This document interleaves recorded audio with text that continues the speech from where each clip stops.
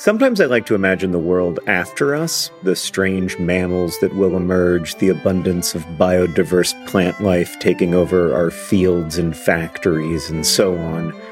I don't think this world will be better. I maintain that we are the most interesting thing to happen on Earth, and there is real beauty and meaning in our curiosity and compassion, even as we also cause and witness so much suffering. But at any rate, there will be a world after us, after each of us.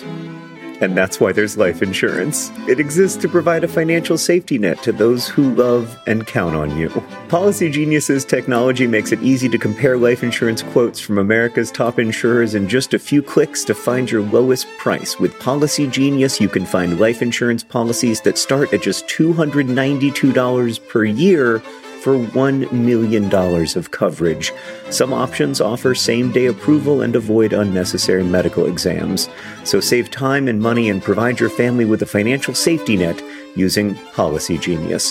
Head to policygenius.com or click the link in the description to get your free life insurance quotes and see how much you could save. That's policygenius.com. Policy Genius, because there will be a world without us.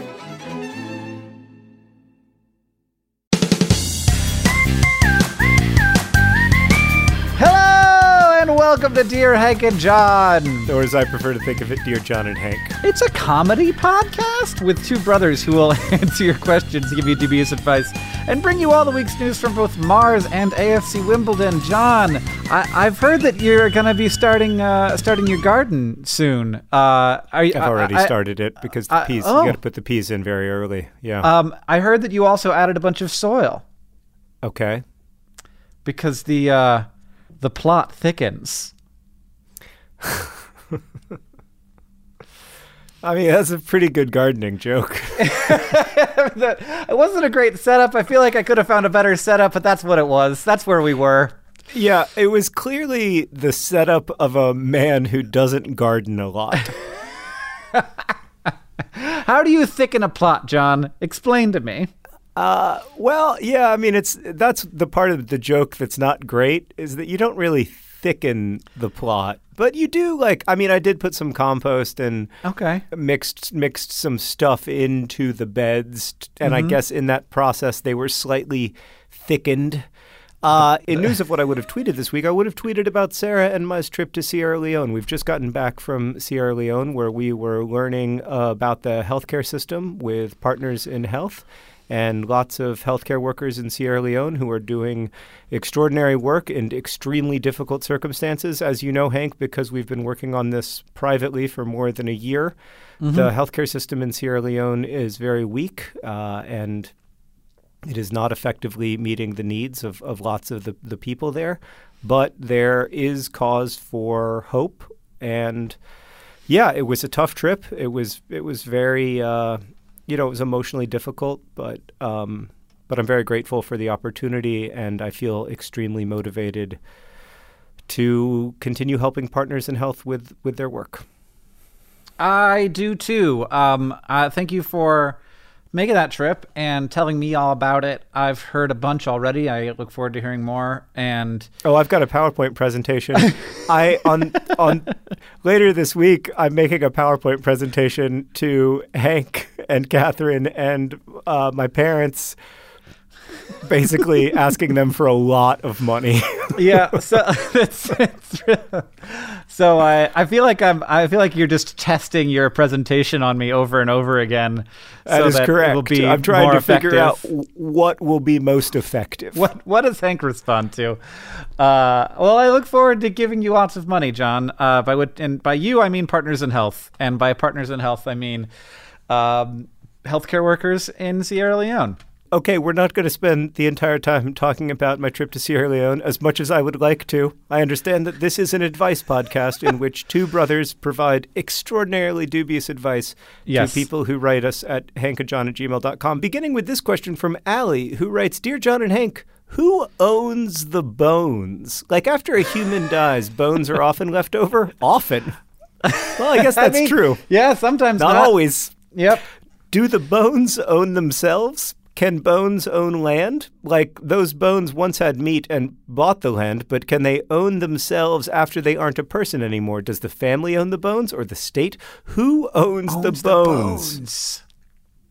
Who owns the bones? John, it's a great question, Alan. I feel like, John, if, heaven forbid you died someday, Sarah would own the bones, right? Yeah. I think so. I think the bones are technically the property of the next of kin.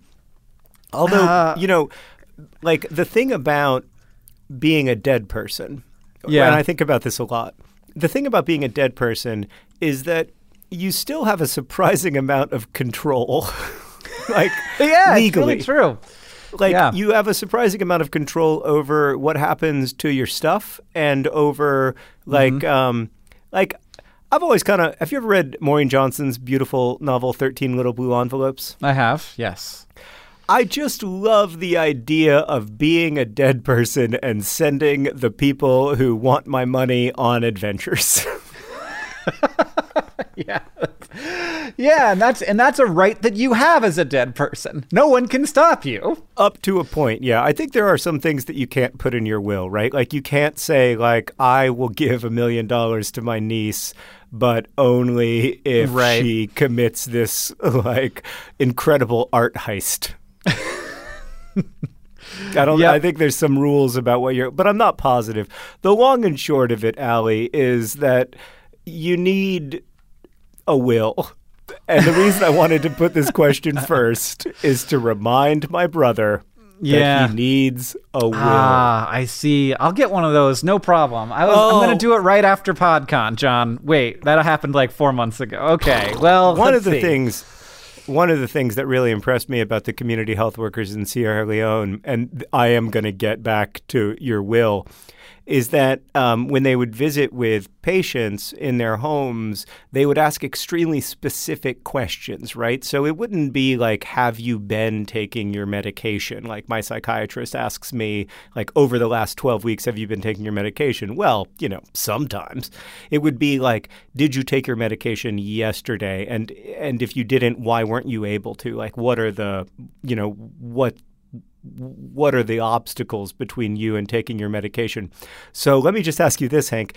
Did you call your estate lawyer today? Okay.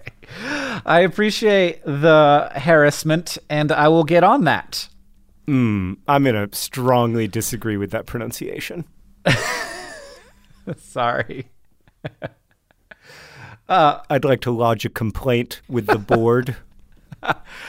All right. Well, look, John, sometimes I pretend to be British. You know this about me. That was very, very close to a British accent. That was dangerously close to the return of your fake British accent from high school. Dead people don't own anything, as far as I can tell. Well, yeah, except like they're pulling the strings of their own estates. Yes. Well, yes. It's very strange to me that you can so this is a weird thing. You don't necessarily own your bones in the same way that you own your organs after death. Mm-hmm. This was a surprise to me. That is a surprise to me as well. That organ donation you have to sign up for, but tissue donation you don't. So sometimes if you don't do an organ donation, you still will have ligaments donated to people. I don't know about bones.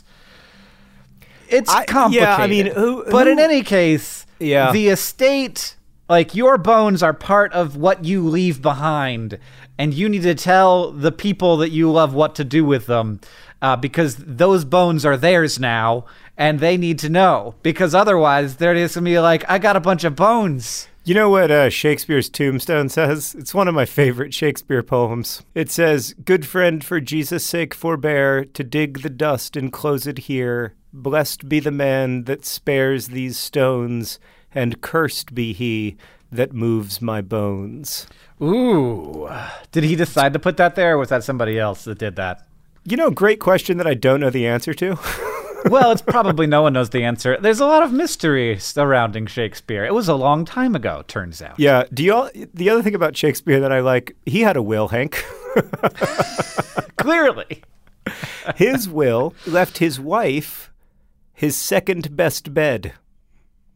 Oh, who got his first best bed? I don't know. That's the only part of the story I know. I know a lot of trivia, Hank. I don't know a lot of context. Yeah, well, he was buried with his first best bed. He was like, look, I want to be comfy. Mm-hmm. That's the sitch. Yeah, some people think that like the second best bed thing was like a sentimental gesture, that it was like a kind of sweetness between the two of them, and others think that it was just maybe a burn. Yeah. Right. It was definitely it was one of those two. Either that or he just wanted his bones to be so comfy, and that's why he was so mad about the idea of people moving them. Right. Here's another question, John. It's from Jess, who asks, Dear Hank and John, over the course of my lifetime, I have heard of countries being in debt. Yeah, you will continue to hear about that. Yeah. But I've always wondered, who are they in debt to? Are they in debt to each other? Is there some kind of secret iron bank like in the Game of Thrones that all the countries owe money to? Please explain, Jess. Yeah, all those things. But both of those, and also other things. Yeah, the answer is both and. Like the vast majority or the majority of the United States' debt is money that we essentially have loaned to ourselves. In some cases, it's parts of the government have borrowed money from other parts of the government. Yeah, that's fine. In some cases, it's the government has borrowed money from its citizens that it has promised to repay. But then we also... That's what a savings bond is. Yeah. We also owe money to other nations. Like China has a certain percentage of U.S. debt in the form of like treasury bills or savings bonds that like they have as a nation. And then we also own a certain amount of Chinese debt. And this is kind of a way of ensuring that no economy, like no big global economy is allowed to completely collapse. Yeah. But at some point, the debt a country has becomes so much that people start to worry that they might not pay it back. And then the debt starts to get more expensive. So instead of like the United States basically being able... John, I don't mean to interrupt you, but if you're going to like explain all of monetary policy, it is going to take a while. So I don't know if this is all necessary for answering Jess's question, which is that it's owned by countries, people, and banks. Is this not Planet Money? This is the truth is, Hank, I've always wanted to be the host of Planet Money. Welcome to Dear Money Planet. This is a podcast about death and money. It's called Dear Money Planet.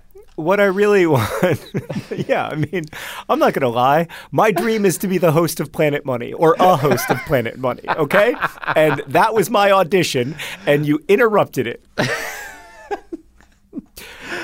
At some point, a country has so much debt that it stops being able to set its own debt prices, and that is called a debt spiral, and is super scary. It happened in Greece. It's very hard to get out of once it starts. We want to avoid that.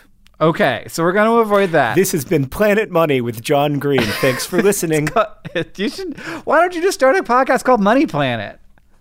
Oh, yeah, because I don't want to host an economics podcast. I want the people at Planet Money to think that I'm cool. They are my favorite people. I once spoke to the spouse of someone who works at Planet Money. I won't say their name. And they told me that they were married to this host of Planet Money, and I went bonkers. It was like you told me that you were married to Harry Styles or something. I was like, oh my God, what's he like? Does he smell like Tic Tacs? I've always thought he would smell like Tic Tacs. I've always imagined him smelling like orange Tic Tacs. Is that weird for you when I get really excited about your spouse? Anyway. There's also a bank, though, right? Like there are banks that take on country debt, and there's also there's specifically a couple of big, like the IMF and the World Bank are these like institutions that loan money to countries. Yeah, but like with a lot of strings attached and with like certain ideas about how to develop economies. So the answer is there are iron banks. There are also countries loaning money to other countries, and then there are individuals buying up country debt. Yes. All of not those all things. Debt is bad. Debt is not always bad. That is a common misconception. Yeah. But another common misconception is that debt is never bad. Complexity. This has been Planet Money with John Green. This next Nuance. Nuance. This next question comes from Sol, who asks, Dear Hank and John, I'm originally from Argentina, and I happened to have visited the U.S. a couple of months ago for the first time. I was very surprised and kind of upset by your coins. Wanted to do another money question, since John seems to be so into that right now. Oh my God, it's the special Planet Money episode. It's finally happening. None of them have numbers on them. I was constantly confused because their value is not linked to their size either. What the hell? Is this on purpose to keep tourists on our toes?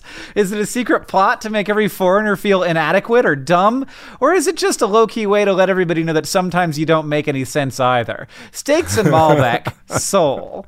Boy, oh boy. I hadn't even thought about this. Of course, I've been to other countries where the number value of the coin is on the coin. That is just not the frickin' case. I don't know what to say. We're just really into our president's heads. Yeah, the weird thing is that, like, George Washington was opposed to putting, like, people's faces on money because he worried it would be a form of, like, idolatry or, like, too close to the monarchy. King. Yeah. And yet here we are with, like, essentially nothing but people's heads on coins. Well, in buildings. We put a building on them as on the other side, Sure. usually. I remember the first time I saw a coin that had a number on it, and I was like, what a system. It had also never occurred to me, but the very first time I saw it, I was like, this is a 10-cent coin that says it's worth 10 cents. It doesn't even say that. It's just like 10. They throw it right in your face. Yeah, no, we want it to be difficult, Saul. I mean, I don't know if you've noticed this about the United States, but like, yeah, we want it to be hard. The other thing that we do, and this is a fascinating strategy for coinage, is we spend more money per coin than the coin is worth. So like we spend 9 cents to make a nickel, which is worth 5 cents, and we spend like 2 cents to make a penny, which is worth 1 cent. So it's a great system. I'm holding a penny in my hand right now. It does say 1 cent on the bottom there, Yeah. spelled out. Why? It's from 1993, and it looks like it's been through a lot. Now I'm suddenly feeling a little bit apprehensive about touching it at all. But I I look at this and I think to myself, remember when they made pennies? As if they don't anymore. Yeah. I am now, like, in my subconscious, live in a world where all pennies were already made and they're not doing it anymore, because why would we? I've moved on. It's madness. I now live in that beautiful world, but the rest of the world doesn't. It's absolute madness. I mean, what you should do with that penny, Hank, is you should just drop it somewhere, anywhere. That is the appropriate response to encountering a penny. Like the opportunity cost of putting the penny in your pocket is not worth it. You should just, when someone gives you a penny, you should just drop it. I just threw it across the room. I don't even know where it is now. Well, now you're going to have to deal with it later. You need to drop it in some kind of public space. We need to have large-scale penny protests where people just, like, throw pennies on roads and they're just like, enough. This is ridiculous. Why do we have a coin that does not facilitate the exchange of goods and services? Right. Maybe we could all come together and throw them into a giant pot where we then melt it and then sell the copper and nickel for something useful. Oh my God, that's exactly, that's illegal because they had to make that illegal because of course people were doing it because why wouldn't you? Yes. So they had to make it illegal. You can't turn your 1 cent coin that has 2 cents of metal in it into 2 cents of metal. This has been Planet Money with Hank and John Green. All right, this next question, we're going to move on from finance, which, by the way, Hank and I don't even know anything about. We have strong opinions. I was the third best C student in the state of Alabama in economics at the academic decathlon in 1994. That is the level of my qualifications. I'm impressed. This next question comes from Jasper, who writes, Dear John and Hank, I can't stop playing Tetris. I also have this problem, by the way. After John's video a few months back about how humans have suddenly gotten better at Tetris, I started watching the classic Tetris World Championship. I watched all the content I could until I realized I could try to start playing myself. I didn't know the game was so addicting. Plus, when I'm not playing, my head is still playing Tetris as I constantly imagine blocks falling down and placing themselves. Tetrominos and microcomputer Jasper.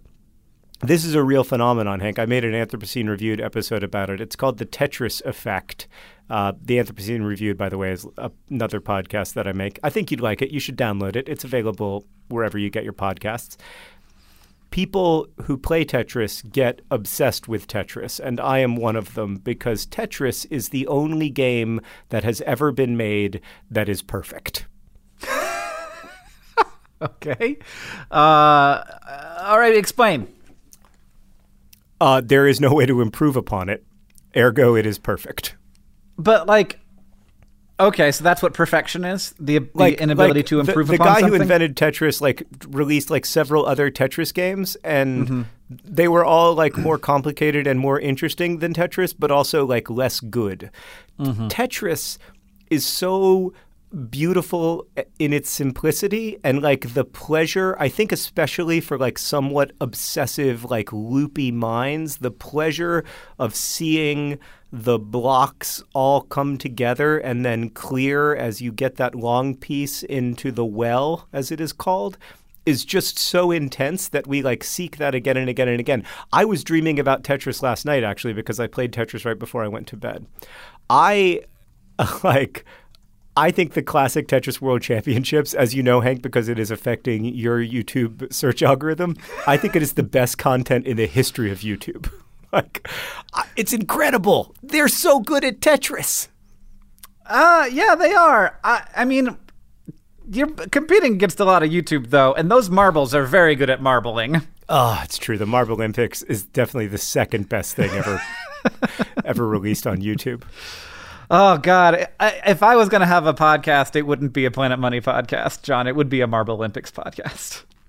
Oh, that sounds good. Is the point that that person should just become a professional Tetris player? Yeah, Jasper, leave it all behind and focus on your Tetris playing. Become a semi-professional Tetris player. And then the other part of your living, you can just cobble together because Tetris is the meaning of life. This next question comes from Miss Holiday, who asks, Dear Hank and John, I only go grocery shopping for myself, and I'm having trouble figuring out what I'll actually eat before it goes bad. I try to pawn stuff off on my pals, but I live in a boarding house full of old battle axes and I'm not allowed to have anyone over, and I can't just show up at the bar with a sandwich for a friend, right? Wait a second. Can I slow you down real quick, Hank? Okay, yeah, go. When this person says old battle axes, is that a euphemism I'm not familiar with? Or do they actually live in a boarding house with old battle axes? Yeah, and just sentient axes that will not allow visitors. Well, yeah, and of course, you can't pawn food off on them because they're battle axes. They don't eat food. No, battle axe is slang for a old forceful woman. Oh. You're not aware of this term? No, but I'm very happy to have it in my arsenal. Yeah, I think it's got a negative connotation to it. I mean, look for it in my next novel because I like it a lot. Okay. Yeah, so I'm very interested in the simple question here, how do you buy the right amount of food for one person? More interested in living in a boarding house full of old battle axes. Yeah. Yeah. It seems like the phrase battle axe came from Carrie Nation, the woman who wielded a hatchet while destroying bars in her mission to bring about prohibition. It does make me wonder if Miss Holiday is writing from the 1920s. That seems like the most likely situation. Yeah. Including the phrase old battle axe, which, again, I have not heard before. But I guess it has a negative connotation. But I was thinking it's kind of awesome. Yeah. They had snap peas in the past. They had bread in the past. They had yogurt in the past. The only three options that Miss Holiday was suggesting be items that they have purchased. So Miss Holiday gives me no reason to suspect that she is from the current including like calling yourself Ms. Holiday, is highly suspicious. That seems like a 1920s kind of thing. Yeah. I think this is our version of Nicholas Sparks's The Notebook. A book I have not read, and I also haven't seen the movie, but I think that's the premise. Right. Yeah. No, I know nothing about it, but I am happy to be getting advice questions from the past. And if we by chance got more, I wouldn't mind. Oh my God, what a great special episode that would be.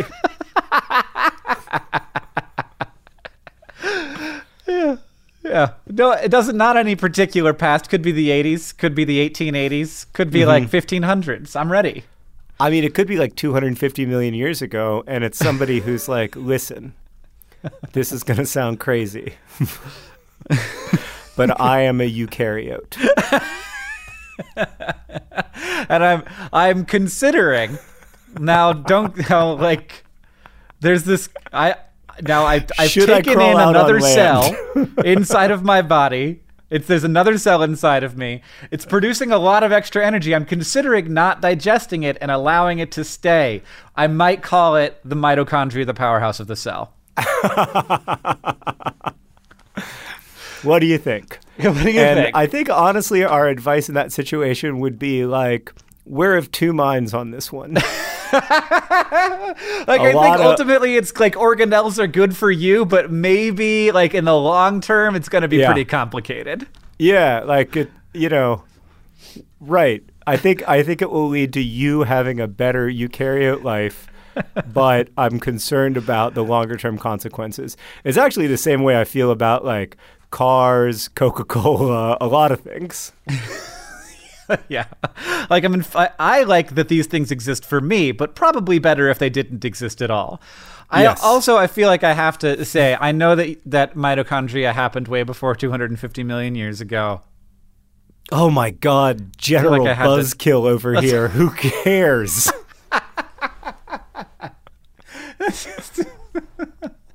I don't know. People are going to tweet at me, John. Oh man, that would be yeah. Okay, all right. That's good to know, though. When did it happen? Give me a week. Did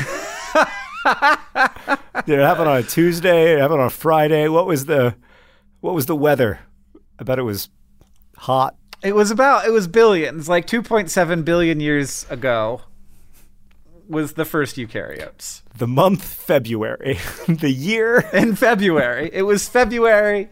The moon shone brightly in the sky because it was much, much bigger than it is now because it was far closer. The answer to your question, Ms. Holiday, is that you've got a meal plan. Like, that's what people did in the 1920s. I know because I have a lot of my grandmother's meal plans. And I think that's what people should do now. Like, the way that you don't overbuy food is you know approximately what you're going to eat for the next few days. Right, and also like if I assume that you're buying your yogurt directly from a person who makes it. If they can't package it in packages small enough for you because it is the 1920s and I don't know how it works, you're gonna want to just eat a lot of yogurt. I mean, the crazy thing, Miss Holiday, is that you just happen to live at the very beginning of the self-service grocery store with packaged goods and highly processed foods available at grocery stores like Piggly Wiggly. And like you are at this critical moment of history. And what you're going to learn is that you're just going to overbuy, and then there's going to be a lot of food spoilage. That's going to be a thing for 100 years after that. Okay, Hank, we have another question. It's from Natalie, who writes, Dear John and Hank, I'm a big fan of fantasy, and I follow a lot of production companies. It seems every company now creates dragon eggs that have scales, as was seen on Game of Thrones. If dragons were real, would their eggs have scales? It seems kind of strange to me. Like, dinosaur eggs didn't have scales. Bird eggs don't have, like, feathers or beaks. So, like, scientifically speaking, how would this thing work? Obviously not a mother of dragons, Natalie. Yeah, no, I think that probably they'd be nice and smooth. But, like, look, I don't know how dragons work. I don't know what the inside of a dragon is like. I think that they're probably closer to a reptile than to a bird, in which case, like, it would be surprising even if the eggs were as hard as chicken eggs are. Like, I think they'd probably be pretty gooey and soft. Hank, you really blew my mind when you pointed out to me years ago that the reason dragons don't make sense isn't that they are like huge flying lizards. It's that they have 6 limbs. Yeah, nothing. We're called tetrapods, you and me and everything else that walks around or crawls around, like all vertebrates on land, because we have 4 pods, feet. Yeah. So there are no hexapods except in Avatar land, where James Cameron is from. Mm-hmm. And so great town. There are also wyverns in fantasy, which are much more realistic. They're basically bats that had the lineage of reptiles that just have like their front arms are wings, and then their back legs are feet, just like birds and bats. But there are no wyverns in the real world and have never been, which is interesting. All of which reminds me that today's podcast is brought to you by Game of Thrones. Game of Thrones literally coming out very soon, and they've done such a good job of infecting all of us that here we are giving them free promo. Also, this podcast is brought to you by the Tetris World Championships. It's better than Game of Thrones. I don't know. They're both great. How do you pick? How do you pick between the 2 greatest achievements in human history? Today's podcast is also brought to you by the owner of the bones. The owner of the bones. It might be you. It could be you. We also have a Project for Awesome message from Johannes, who donated to the Project for Awesome to get us to read this message to Andrea. Thank you for being in my life. I love singing with you, dancing with you, cuddling with you, and everything else we do together. I love you. Ah. I mean, that felt a little weird to read. Andrea, I think you seem cool, but... Yeah. But thank you very much, Johannes and Andrea, for being... This episode of Dear Hank John is brought to you by Thrive Market. Thrive Market is there to help you maintain the kinds of habits that you want to have. For me, I need to have the right kind of food in the house or I will eat whatever. Oreo recently sent me some free fancy Oreos. They were weird. I ate all of them. I ate all of them in a week, and it was a problem. I can't do that. I need to have healthy, good stuff in the house, and Thrive Market can help you have healthy habits. It's a great go-to for all your grocery and household essentials, and the convenience of getting everything online and then just quickly shipped to the doorstep. It's a huge time saver. Thrive Market carries brands with great ingredients and sourcing methods. They got Amy's, Banza, Burt's Bees, Chobani, Honest Kids, Kind, Mike's Hot Honey, Oatly, Olipop, Poppy, Salt. I've never heard of Salt, but it's got 2 A's in it, so it has to be good. And as a Thrive Market member, you can save money on every single grocery order. On average, you can save over 30% every time. And they also have a deals page that changes every day. When you join Thrive Market, you are also helping a family in need with their 1-for-1 membership matching program. You join, they give. Join in on the savings with Thrive Market today and get 30% off your first order, plus a $60 free gift. I enjoyed my $60 free gift. I was surprised by it, and it was the kind of thing I wouldn't have bought. And then now I'm on the ghee train. They gave me free ghee. And I was like, I don't know what ghee is. But then I was like, oh, this is great. It's like butter, but it's different and more spreadable. Go to thrivemarket.com/DearHank for 30% off your first order, plus that free $60 gift. That's Thrive, THRIVE market.com/DearHank, thrivemarket.com/DearHank. Part of the Project for Awesome and for donating to great charities. All right, Hank, we have another question. This one comes from Anonymous. It's very obvious why they don't want their name revealed. It's because they're embarrassed about a lack of Vlogbrothers knowledge from 11 years ago. Dear John and Hank, I was hoping you could explain to me where the phrase dude no edge originated. I'm a fairly new nerd fighter, but a very big science nerd, so when I heard the song The Universe is Weird, I loved it. Originally, I figured dude no edge was just a great lyric in the song, but then I realized it's on the poster behind Hank while he sings. Where is the original dude no edge, DFTBA Anonymous? John and I were on tour. I believe this was the Paper Town store? I think it was the Fault in Our Stars tour, but I am also not sure. Okay. And I was just thinking about the universe. Yeah. We were talking about the universe. I don't really remember how it came up, but we were talking about the universe, and Hank revealed to me the fact that the universe. I still don't all the way buy this. The universe has no edge, even though it's expanding, and it must be expanding into something. No, that's not. It's not expanding into something. It is just so. Like, imagine a balloon getting blown up.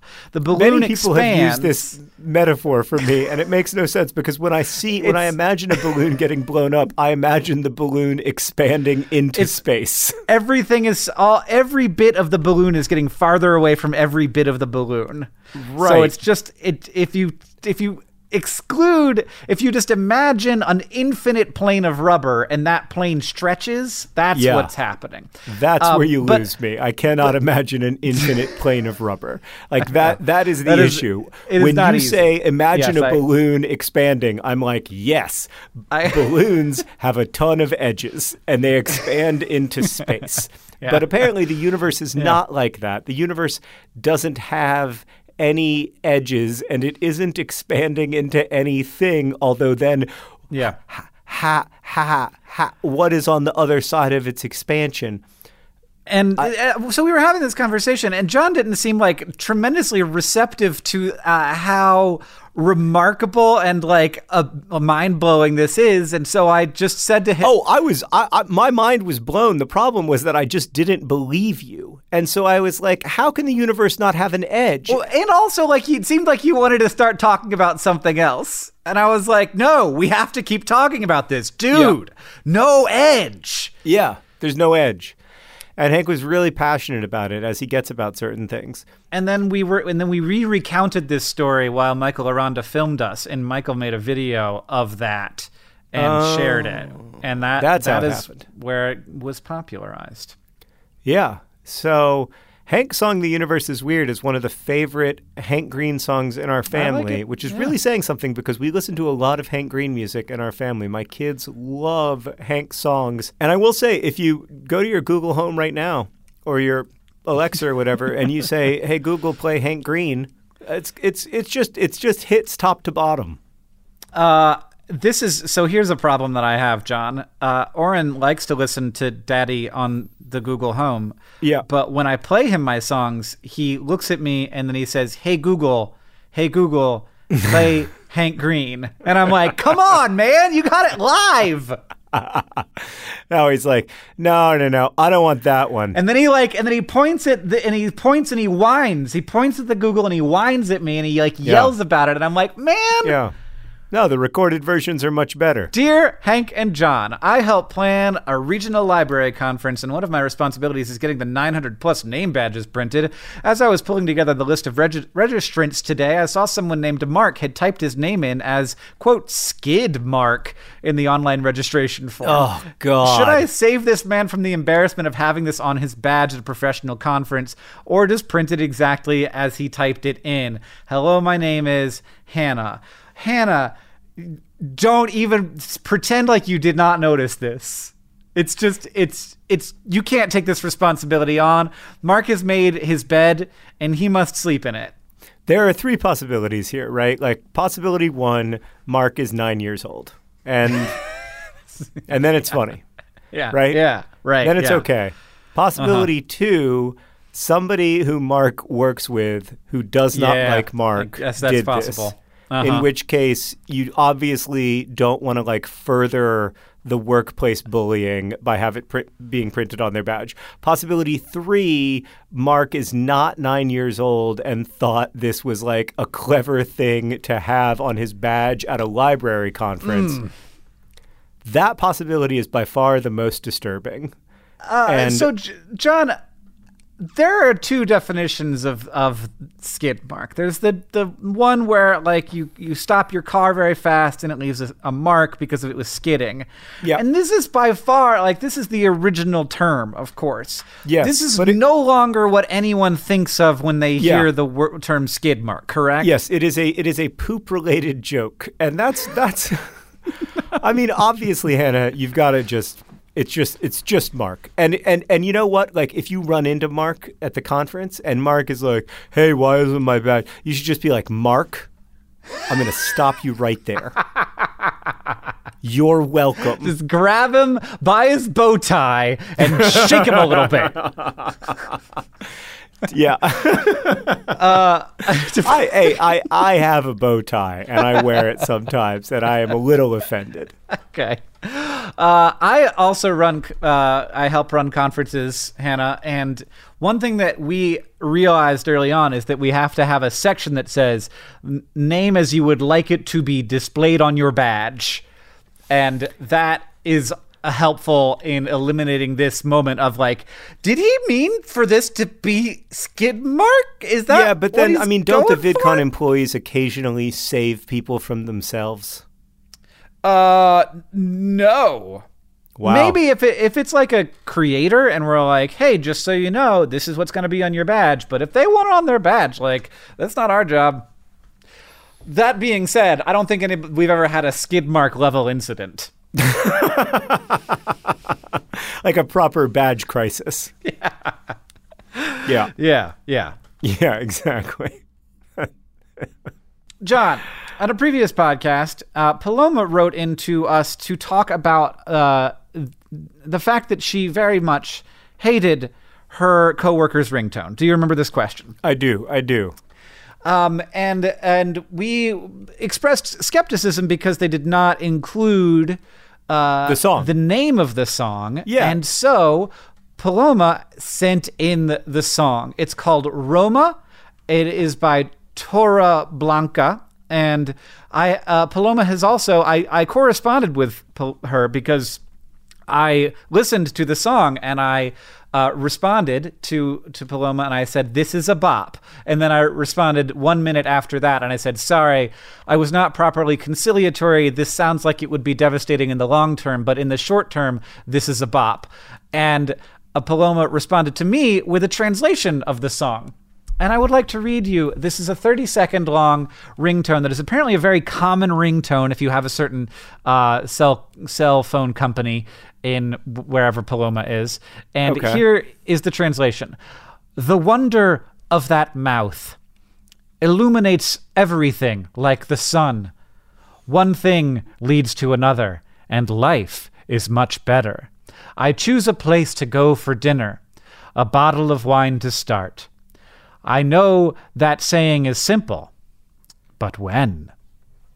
The wonder of that mouth of yours illuminates everything like the sun. I would like to metamorphose it, make the best impression. I don't stop talking, trying to pretend that I'm not dying of my nerves, and now thinking I will get closer any moment now.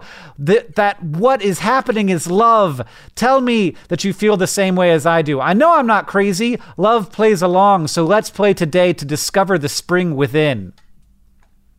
That's the song, John. And I mean, look, okay, the lyrics are not great, but let me submit that the lyrics to most love songs are dumb as crap. Like, there's basically two genres of love songs. There's the genre of love song where you're like, that is not healthy behavior. And then there's the genre of love song where you're like, man, that is really broad and empty. It is a little disturbing that the song is very clearly not about loving a person so much as just the mouth part of them. The wonder of that mouth illuminates everything like the sun. Who hasn't looked at a mouth and thought, man, that illuminates everything just as the sun illuminates the earth? I can barely look at it. So I did, in the process Don't look at that mouth for more than a couple minutes or you could have some real corneal damage. I need my eclipse glasses. Boy, I did listen to the song several times and I went from being like, this is very good to being like, my life is ending every time I hear this song again. The people who made this song are nice people. Right. Are you worried about getting on the bad side of the people who made the song? I don't want to hurt their feelings. I know what it's like to make something that like becomes so popular that it becomes a ringtone and then people resent it and hate it, and it's not a good feeling. And I'm sympathetic to Tora Blanca on this one. All they did was write a song that somebody liked. Here's the thing. You can't really have any single song as your only ringtone. Well, here's the problem, John. This song has been converted into a 30-second ringtone that is the default ringtone for many, many people. And so everyone hears this song all the time. And this would never happen. Our default ringtones are as bland as possible in America. But like having it be a bop is a problem. Because like you don't want to bop to this for 8 years while you hear it for like the 30-second version of this song over and over again. The solution is obviously to offer your coworker like a 99-cent ringtone. Be like, I will pay 99 cents so you can have a ringtone, and this is your new ringtone. Bring. It was a very quick process for me from going from like, I like this song, to after the 6th listen being like, oh, if this was someone's ringtone, I would definitely break their phone. Right, but I think that's the case with like almost any song. Like if you played me a song I love 12 times a day. Yeah, especially like a 30-second snippet of it. Yeah. Oof. Yeah. And it's the same 30-second snippet, right? So like the first 3 notes are what really drive you mad because you're just like, oh God, here it is again. And the mouth is coming. Yeah. Well, I know. I mean, mouths, they are just like the sun, really, if you think about it. Fusion. Hydrogen, helium. Hank, before we get to the news from Mars and AFC Wimbledon, I want to read a response. The paperclip thing, which won't die. Our dad. It did. Our dad wrote us at our personal emails to express strong opinions about the paperclip thing. And we don't usually get responses from our parents about the pod, so I feel obligated to read this. Dad writes... Kindly, he didn't write Dear John and Hank or Dear Hank and John. He's very diplomatic that way. As your biological link to the paperclip era, when you place a paperclip against the top of a stack of paper, the short part automatically moves itself behind. It's the mechanical response. If you turn the paperclip over and try it, the same thing will happen. Short goes behind, long goes in front. It is quite difficult to get the short part of the clip on top. If you clip paper from the back of the stack, it will put the short part on top. But who would do that? Best wishes, Dad. I have heard so many rationalizations for why. For both ways. For both ways. For both ways. People equally astonished by the other side. Just like, how could you put the bottom part in the front and how could you put in the top part of the front with just complete bafflement? And it made me realize that, like, we have a problem when it comes to, like, political discourse in the United States, but also when it comes to everything discourse. Yeah. And so many people wrote in to be like, paperclips are garbage. Why wouldn't you use one of the many superior forms of clipping technology? Yeah. Oh, God, such strong opinions. All right, John. The news from AFC Wimbledon is something else. You've been gone for a couple of weeks, and wow. Oh, I mean, suddenly AFC Wimbledon are no longer the worst team in League One. There's so much AFC Wimbledon news to get to. We should really have an AFC Wimbledon only podcast. AFC Wimbledon now have 5 games remaining in their League One campaign in their fight for survival. In their most recent game, it was, I have to say, a disappointing draw against Accrington Stanley. We had a few chances to win the game. To be fair, we also had a few chances to lose the game. It ended up 1-1. Good game, not great. We don't have a lot of space for ties right now. Yep. But in our previous game, we beat Scunthorpe 2-1, which was very good. That was a very good result for us. And now Wimbledon are 21st in League One. We have to finish 20th.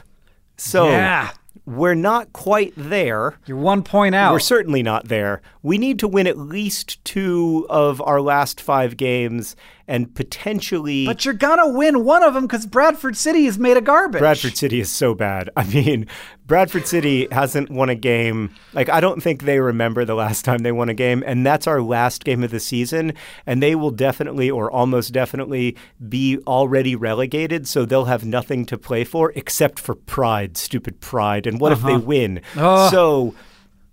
I'm very nervous. I'm thinking about, like, do I fly to Bradford on May 4th? No. If we haven't secured, if it's all still to play for? And I think the answer is probably yes. No, that sounds very stressful. Just having it show up on my Google Home app is very stressful. Whenever I catch a game when it's in the middle, like when it's in progress, Catherine is like, "What are you doing?" And I'm like, "AFC Wimbledon's on. I'm just refreshing." God, look what you've done to me. Well, so we definitely have to win 2 of our last 5 games. We may have to win 3 or at least draw a third. It's going to be tight. It's going to be tight.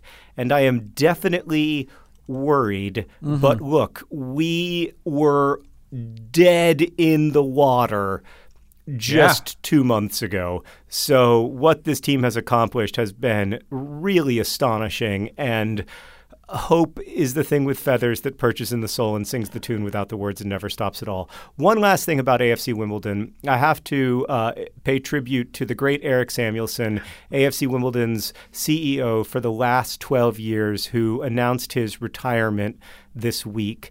Eric became the CEO of AFC Wimbledon when I think they were in the 7th tier of English soccer. They're now in the 3rd tier.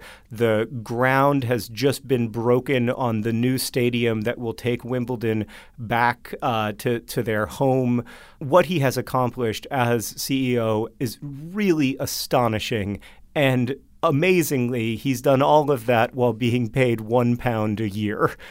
I spoke to Eric this morning. And I told him what I read on Twitter once, and I really believe it's true, that Eric Samuelsson was AFC Wimbledon's best ever signing.